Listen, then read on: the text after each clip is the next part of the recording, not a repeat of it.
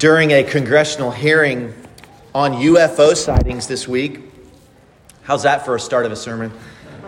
Pentagon officials told lawmakers that extraterrestrial life is not the cause of what the government refers to as unidentified aerial phenomena, UAPs. Instead, members of the House Intelligence Subcommittee on Counterterrorism and Counterintelligence learned that UFO sightings fall into 5 categories. These are not my 5 points. You don't have to write these down. Airborne clutter, natural atmospheric phenomenon, U.S. government or industry developmental programs. Number 4, foreign adversary systems. Or number 5, the one that's kind of funny to me, unexplained sightings that merit further investigation. Okay, which is what I thought they were in the first place. This UFO hearing on Capitol Hill, it comes in the wake of a Wall Street Journal article, some of you may have read it, with this headline, quote, "These scientists want to send space aliens a cosmic roadmap to Earth." What could go wrong, right? A group of international scientists plans to beam details about human civilization, including Earth's location in space, to a region of our galaxy that might contain potentially habitable exoplanets. Kids, if you don't know what exoplanets are, Google it with your parents when you get home. All of this, why would they do that? All of this in hopes of leaving a kind of, quote, cosmic message in a bottle for aliens to find and learn about humanity and our life on Earth. Again, maybe you're asking, why would astrophysicists want to do that? Well, I'm glad you're thinking that. According to Dr. Stuart Taylor, an astrophysicist for the SETI Institute, Search for Extraterrestrial Life in California, he said this, quote, this is important, "Sending the message could benefit humanity by putting us in touch with peaceful aliens whose scientific technological knowledge surpasses our own." Here's the line, quote, "ET might be able to help us revive a world we have almost destroyed." How desperate is humanity for wisdom from above, for guidance, for direction, that we would send a message deep into outer space, hoping that we hear back a helpful word from the heavens that would help save this world.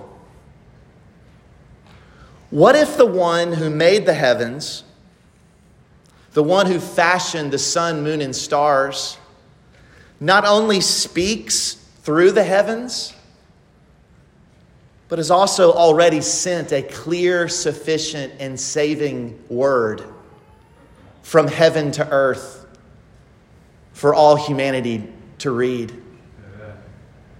What would that message be? And how must we respond to it? If you have your Bibles, open up. We'll find the answers to these questions and more in Psalm 19. So if you have your Bibles, open up to Psalm 19. If you don't have a Bible, you can use the Bible in the pew in front of you. You can take that Bible. If you don't have a copy of God's Word, that would be a gift from us to you. You can find Psalm 19 on page 456. And as you're turning there, this is a beloved psalm.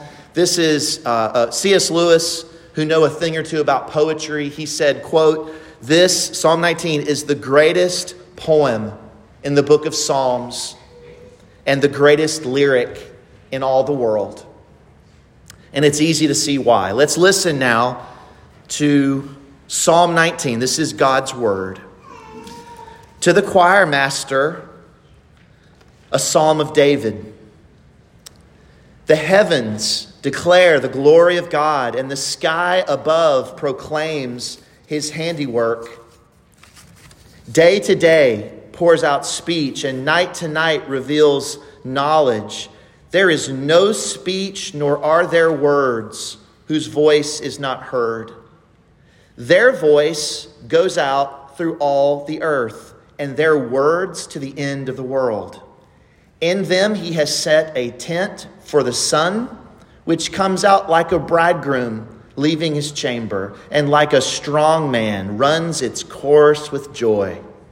Its rising is from the end of the heavens, and its circuit to the end of them, and there is nothing hidden from its heat. The law of the Lord is perfect, reviving the soul. The testimony of the Lord is sure, making wise the simple. The precepts of the Lord are right, rejoicing the heart. The commandment of the Lord is pure, enlightening the eyes. The fear of the Lord is clean, enduring forever. The rules of the Lord are true and righteous altogether. More to be desired are they than gold, even much fine gold.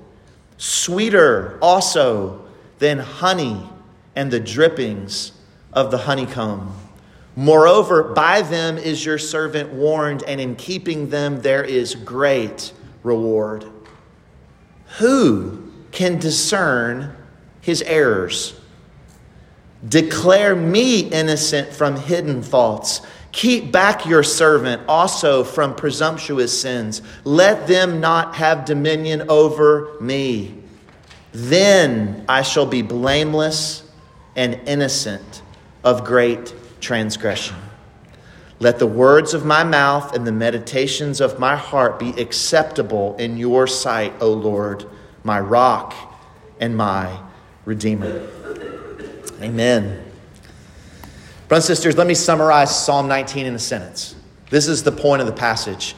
In Psalm 19, David, King David, you see that from the superscription, he celebrates the wonder of God's glorious revelation in nature, verses 1 to 6, and in Scripture, verses 7 to 14. David celebrates the glorious revelation of God in nature, in what he's made, in verses 1 to 6, but then even more so in Scripture, verses 7 to 14. God has revealed himself in two ways, through his world and through his word. He has revealed himself and his glory generally in nature and especially in Scripture. He's revealed himself visually in the things he has made in the heavens and the earth, and verbally in the pages of Holy Scripture. And David celebrates this. He glories in this. It's amazing that God in his mercy would not only display his glory in the heavens, but he would reveal himself. He would condescend to speak to us in a book.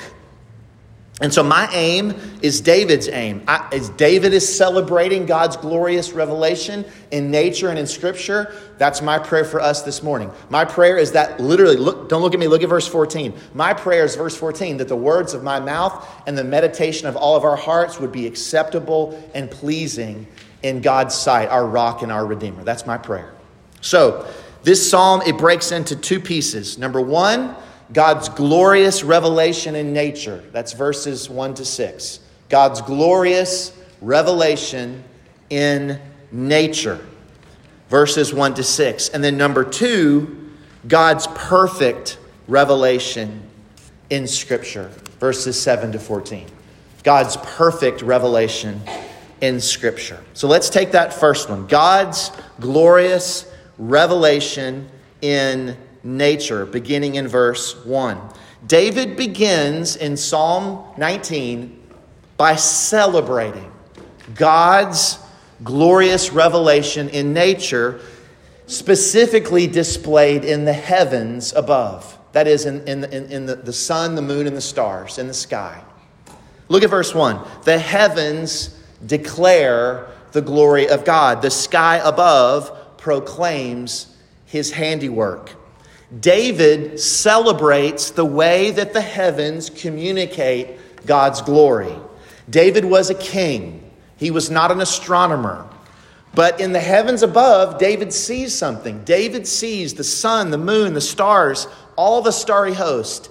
He sees all of them as declaring, as telling, as proclaiming, as preaching something.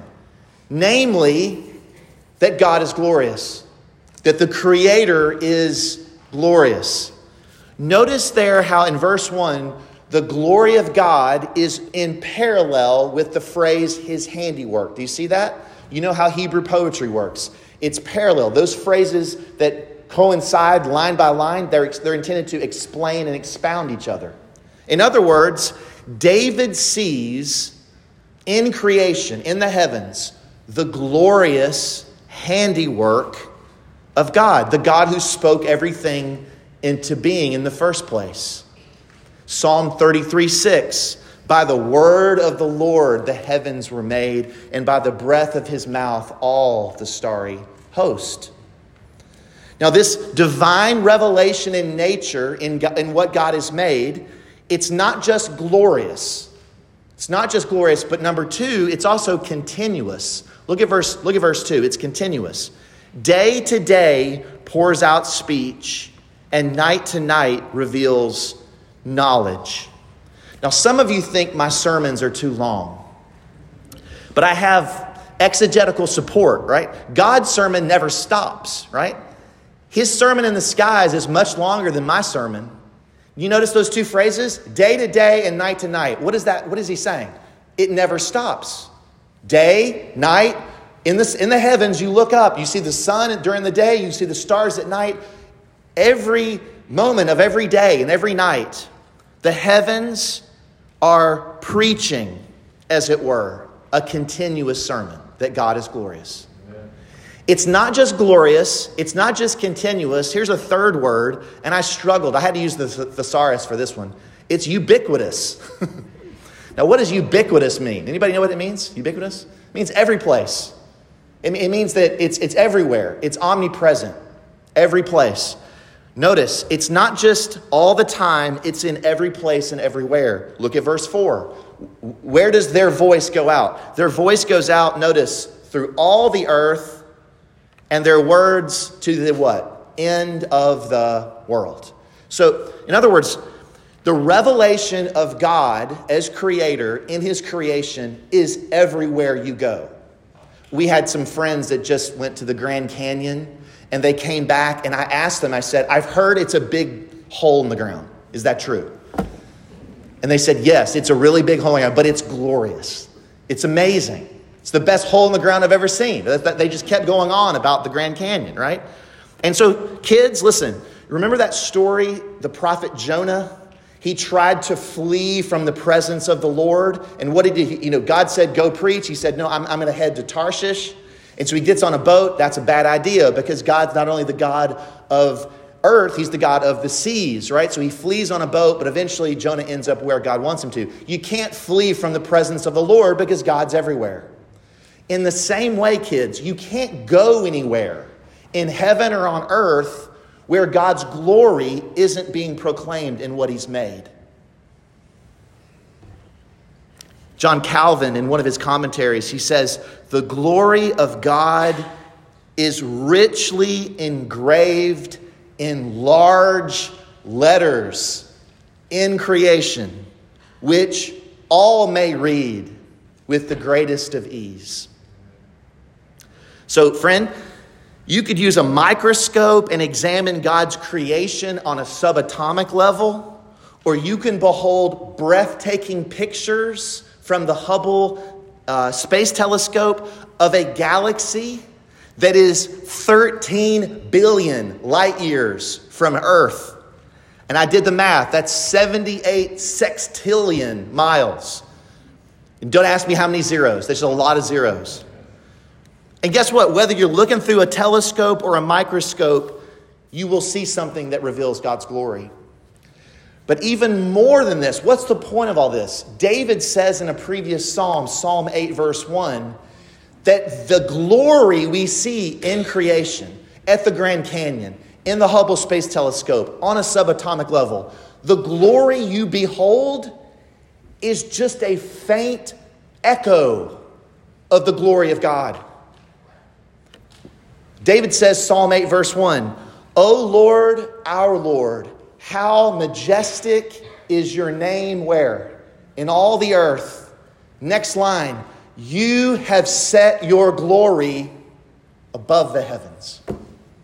His glory is even greater than anything you can see in his creation. It's a pointer. It's like a sign pointing you to say, we did not make ourselves. Someone made us who's far more impressive, far more glorious than anything that you can behold in his world. David says God's glory or his revelation in nature, it's glorious, it's continuous, it's ubiquitous. That means it's everywhere. But it's also shockingly wordless. It's wordless. That is, it's visual. It's not verbal. Look at verse 3. There is no speech, nor are there words. Their voice is not heard. What's David getting at? David is using in verses 1 to 6 all these words that talk about speech, declaring, proclaiming. But David is very well aware that when you go outside at the night sky and you see the stars, you're not hearing anything. The heavens aren't audibly talking to you. If they are, meet me after the service. I'll be at that back door. We need to talk, right? But they're talking. They're preaching, but they're not using words. They're visual words. In other words, it's a wordless sermon. It's inaudible. It's visible. You can see it. It's plain as day, but you can't hear it. And yet it's preaching all the time. You can't hear it with your ears. You can only hear it with your eyes. Interesting.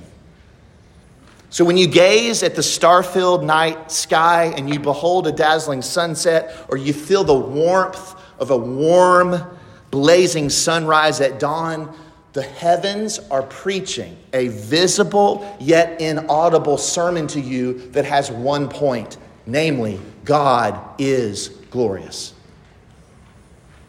Now, from our vantage point, there's nothing in the heavens that's more impressive than the sun. I'm not going to spend a lot of time on this, but you can see in verses 4 to 6, in them, that is the heavens, God has set a tent for the sun, which comes out. And I just love the poetry. David just is an incredible poet.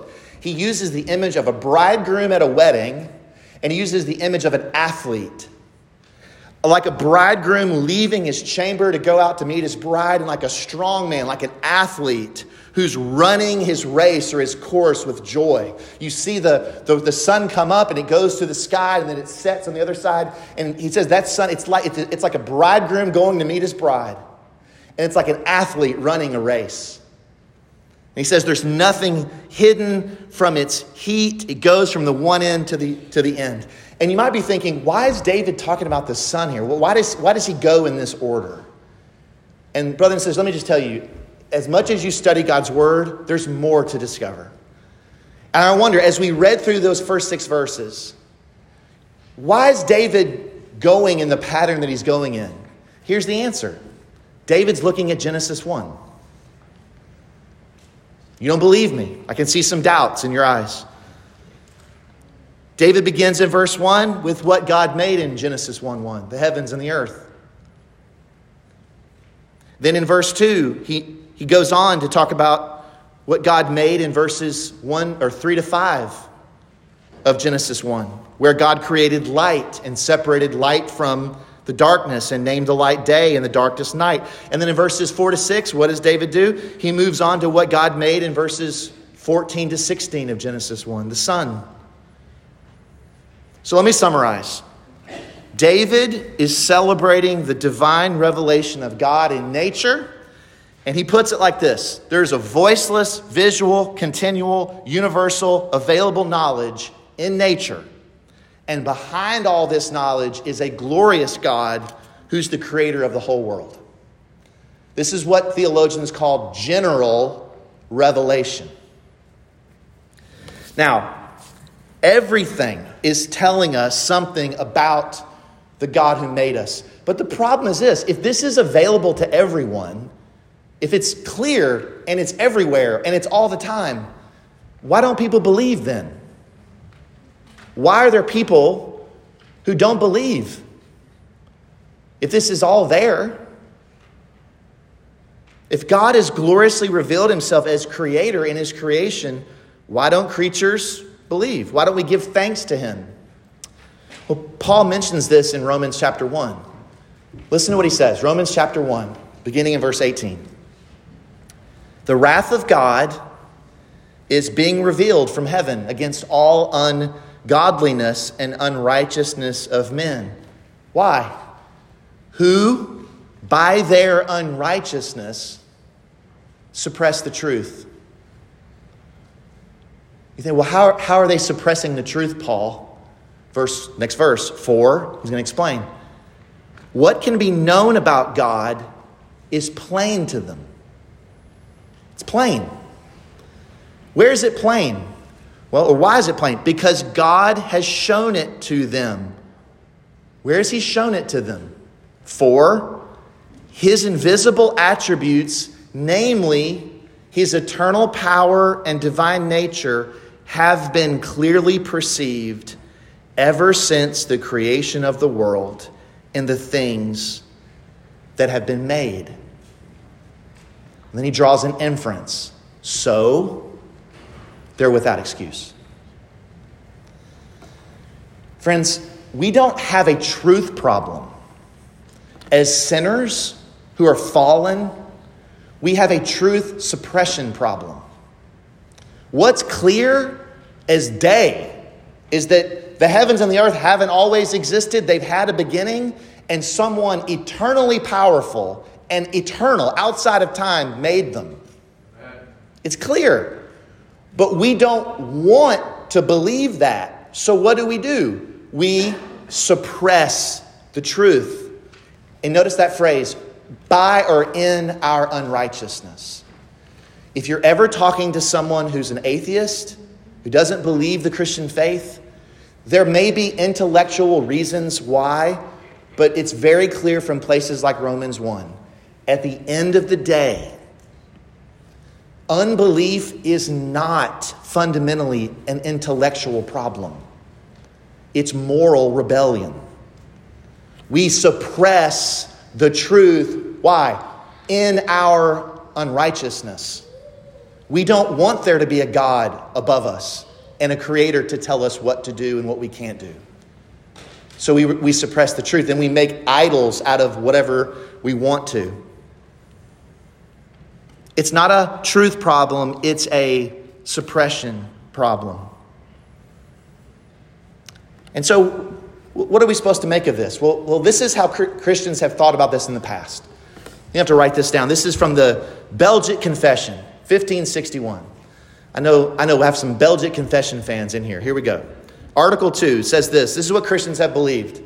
Quote, the universe, this is beautiful. The universe is before our eyes like a beautiful book in which all creatures, great and small, are as letters to make us ponder the invisible things of God. God's eternal power and divinity, that's Romans 1:20. All these things are enough to convict humans and to leave them without excuse. Here's the point. General revelation is enough to demonstrate that God is, that he's eternal, that he's almighty. But the skies will not tell you his name. The skies won't tell you the knowledge of the Redeemer. They'll only tell you the knowledge of a creator. And if the psalm ended in verse 6, we would be in a world of hurt. Because if you know that God exists, you know that he's big, you know that he's eternal, and you know that you've sinned against him, how are you going to be made right with him? We need more than just general revelation. We need special revelation. We need a word from God. And in God's mercy, he's given us such a word. And that's what David turns to in verses 7 to 14. God's perfect revelation. in Scripture. Isaac Watts, the great hymn writer, put it this way: the heavens declare thy glory, Lord, in every star thy wisdom shines. But when we behold thy word, we read thy name in fair lines. And so what does David do? He turns from God's revelation in nature, and he turns to God's perfect revelation in Scripture. Look at verses 7 to 9. David reminds us of the perfection of the Word of God, the Scriptures.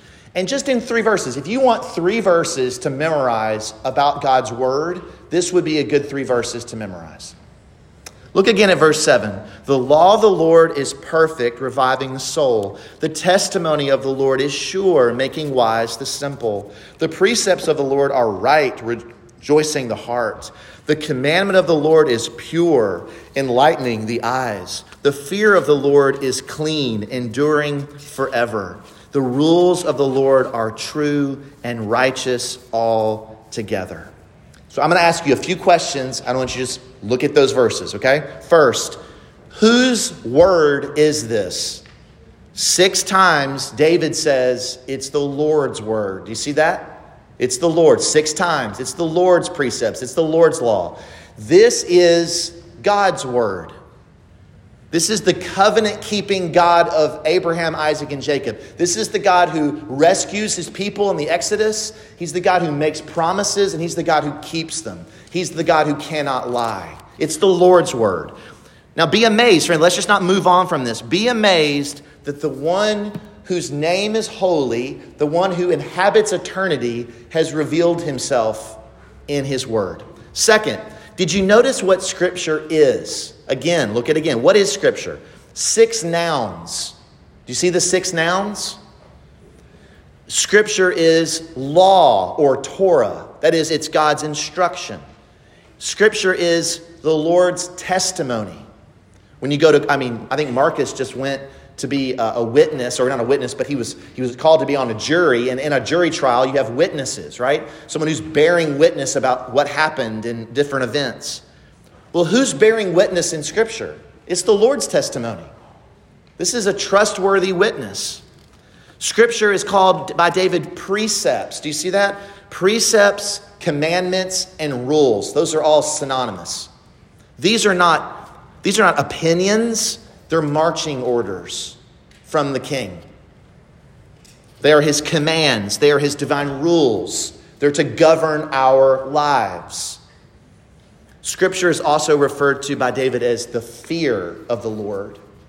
In other words, these commands, these teachings are to help cultivate a reverent fear of God, which is the beginning of wisdom, that we would revere him, that we would fear him and no one else.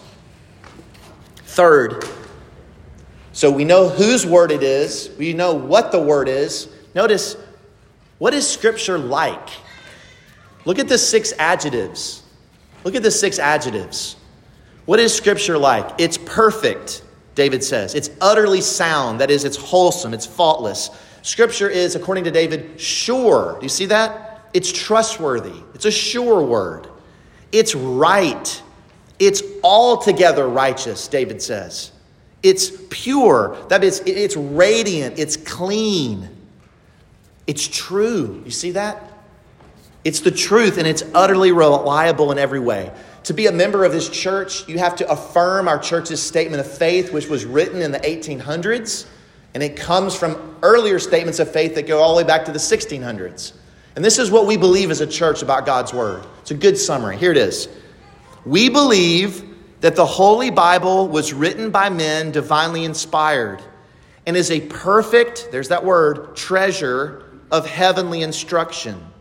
That it has God for its author, salvation for its end, and truth without any mixture of error for its matter. That's what Scripture is like. That's the qualities of Scripture. But there's more. Look what David says. What does Scripture do? What does Scripture do? Look at the verbs that he uses. These are participles. Kids, participles are those verbs. They're like ing words that help get the main verb done. Look what he says. Being perfect, Scripture revives the soul. Being trustworthy, Scripture makes the simple wise. Being right, Scripture makes the heart rejoice. Being pure, Scripture enlightens the eyes. Being clean, Scripture endures forever. So let me just pause and ask, Christian, are you tired this morning? Do you need to be revived? Where do you go? You go to Scripture. Young children, you want to be wise? What can make you wise? Scripture. You want to find reasons this morning to rejoice? Let's say you're downcast this morning. You want some reasons to rejoice? Where do you go? Scripture can rejoice your heart. You want to finish and not make bankrupt of your faith? Where do you go to find reasons and motivations to persevere? You go to Scripture. Brothers and sisters, open this book. That's what Scripture does. Let me just ask you this question. I have a friend of mine who just relocated from Central Asia because they got kicked out, and then to Burma, Myanmar, and they got kicked out. And they're finishing up a Bible translation of the New Testament down in North Carolina. And it's going to be for a people group that doesn't have the Bible. Can you imagine not having a Bible that you could read? Let me ask you this morning. Where would you be this morning if you didn't have God's Word? You wouldn't be here. I wouldn't be here. So how should we respond? David doesn't just want us to marvel at God's Word. He wants us to put this Word into practice. So I want to give a few brief applications for us individually and think through how we can submit to this as a church. It's sufficient. It's a sufficient Word. And you even notice in verses 10 to 14, the way the psalm ends, David, as it were, reflecting on God's glory in creation and then His perfection revealed in His Word, he puts that Word into practice in these closing verses. So here's 3 applications there from those closing verses. Number 1, how do you put this sufficient Word into practice in your life? Number 1, prize God's Word. Prize God's Word. Why? Because it's precious and because it's pleasant. Verse 10, more to be desired than gold, even much fine gold. Stop. It's precious. If I were to put gold bars on the floor or a copy of the Bible, you should walk past the gold bars, right? That's what David is saying. You can get more gold. This is the only word, right? This is the only word from the heavens. If you have to choose between gold, right, or word, you choose word. I always tell my kids in the morning, no Bible, no breakfast. I give them food, right? But if you have to choose between skipping a meal and getting time in the Word, you don't live on bread alone. You live on every word that proceeds from the mouth of God. Now feed your kids. Don't take the wrong application here. But it's not just precious, it's pleasant. David says it's like honey, even drippings of the honeycomb. What you're holding in your hands is a perfect word. It's the most valuable thing this world affords. It's wisdom. It's the royal law. These are the lively oracles of God Almighty.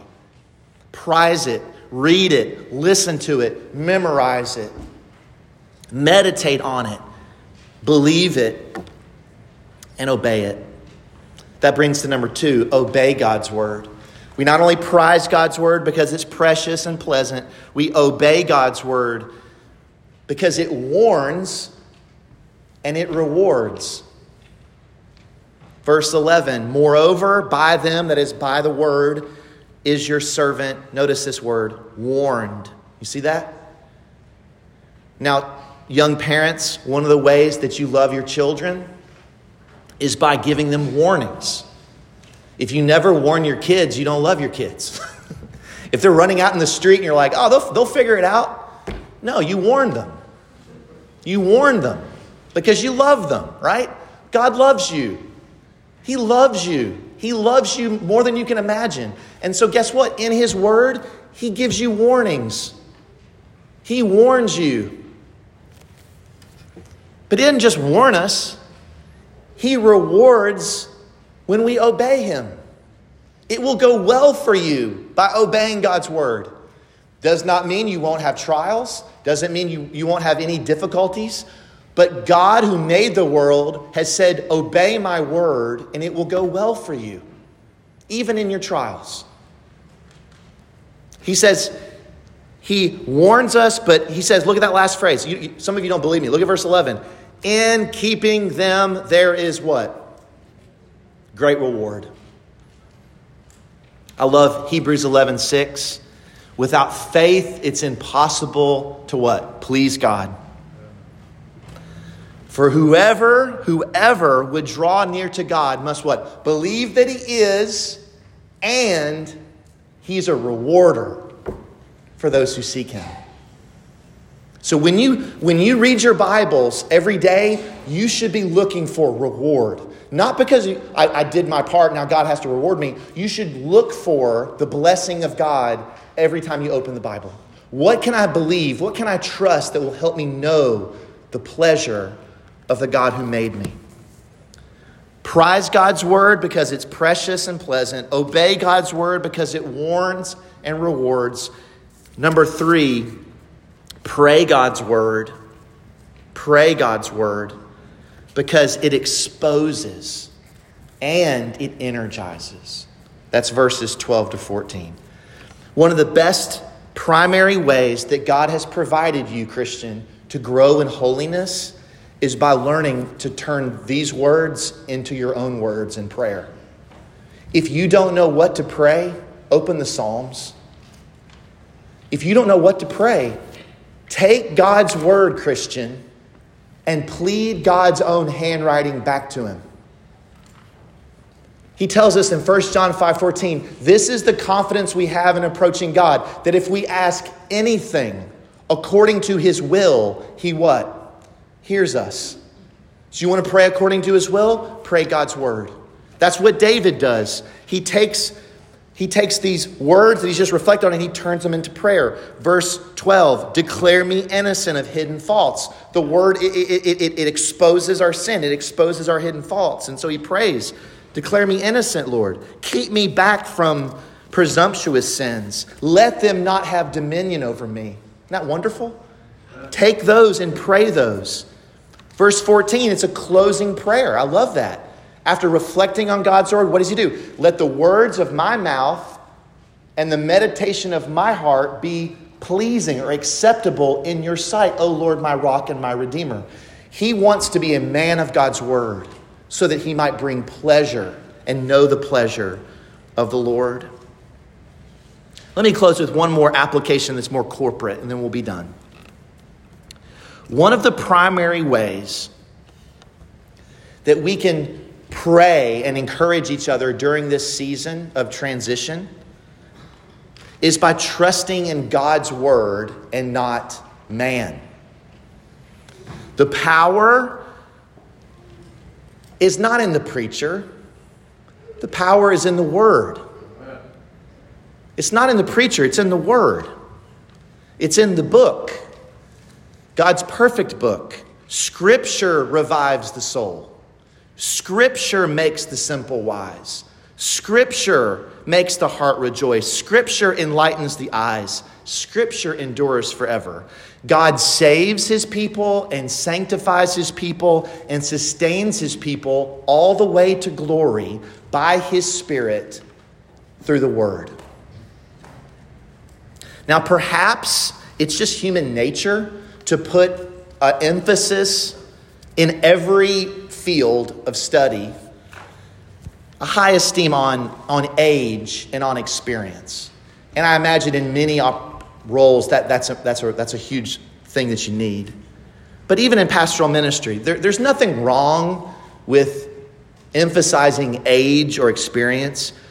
But sometimes Christians who are wanting an older pastor with more experience, The lingering question in the back of our minds might be this. It might be this. What can he say to me? What can a younger pastor say to me? Now, some of you, maybe that's never crossed your mind. But some of you, maybe that's a serious question. What can he say to me? He doesn't have the experiences I do. He's not married, or he doesn't have a family. He didn't have children. What could he possibly say to me? And I think King David would like to tell us that he can say anything that's in this book. He can say anything between Genesis and Revelation to you. He can give you the book. And that's all you need.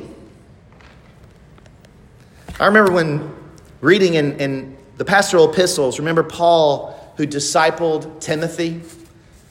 And he was pastoring the church at Ephesus, a church that Paul planted.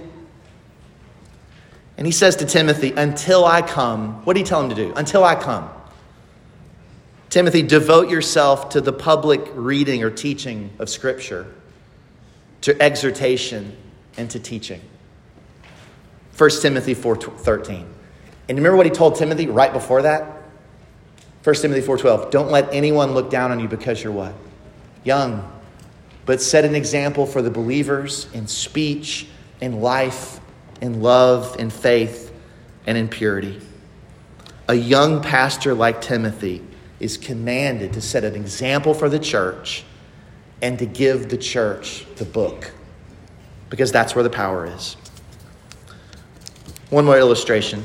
I love when the Apostle Paul was saying goodbye to the Ephesian elders, Acts chapter 20. He had been preaching the gospel there for over 3.5 years, we're told. Imagine having the Apostle Paul preaching all day long, every day for 3.5 years. Pretty good, right? I mean, that's better than what you're getting right now. He had toiled in the Scriptures. He had labored as a servant of Christ to preach the whole counsel of God. He had proven himself not to be a peddler of God's word, but as a man of sincerity, as one commissioned by God who spoke in the sight of God in Christ. Paul preached the word in Ephesus, in season and out of season. He refused to practice cunning and to tamper with God's word. But by the open statement of the truth, he commended himself to everyone's conscience in the sight of God. Paul's bodily presence was weak, and his speech was unimpressive. But his weakness was a display for God's mighty grace. And when he preached the gospel, it's as it were in his weakness, he had this gospel in a treasure in jars of clay, so that surpassing power belongs to God and not to him. And after nearly 4 years of laboring in preaching the word to the Ephesians, he says, I'm never going to see your face again. And I'm going to Jerusalem and I'm probably going to die. Do you remember in Acts 20 what the apostle says? It's amazing. I mean, think about the church at Ephesus. They're losing the apostle Paul. Who's going to fill his shoes? Timothy? Are you kidding me? Paul says in Acts 20, verse 32, and now I commend you to God and to the word of his grace, which is able to build you up and to give you the inheritance among all those who are sanctified. Isn't that beautiful? The apostle points away from himself, away from his experience, away from anything he's gone through. And he says, I'm pointing you to God. And I'm pointing you to the word of his grace, which is able, which has the power to build you up. Because the power is not in Paul. It's in the word. His word of grace is mighty to save.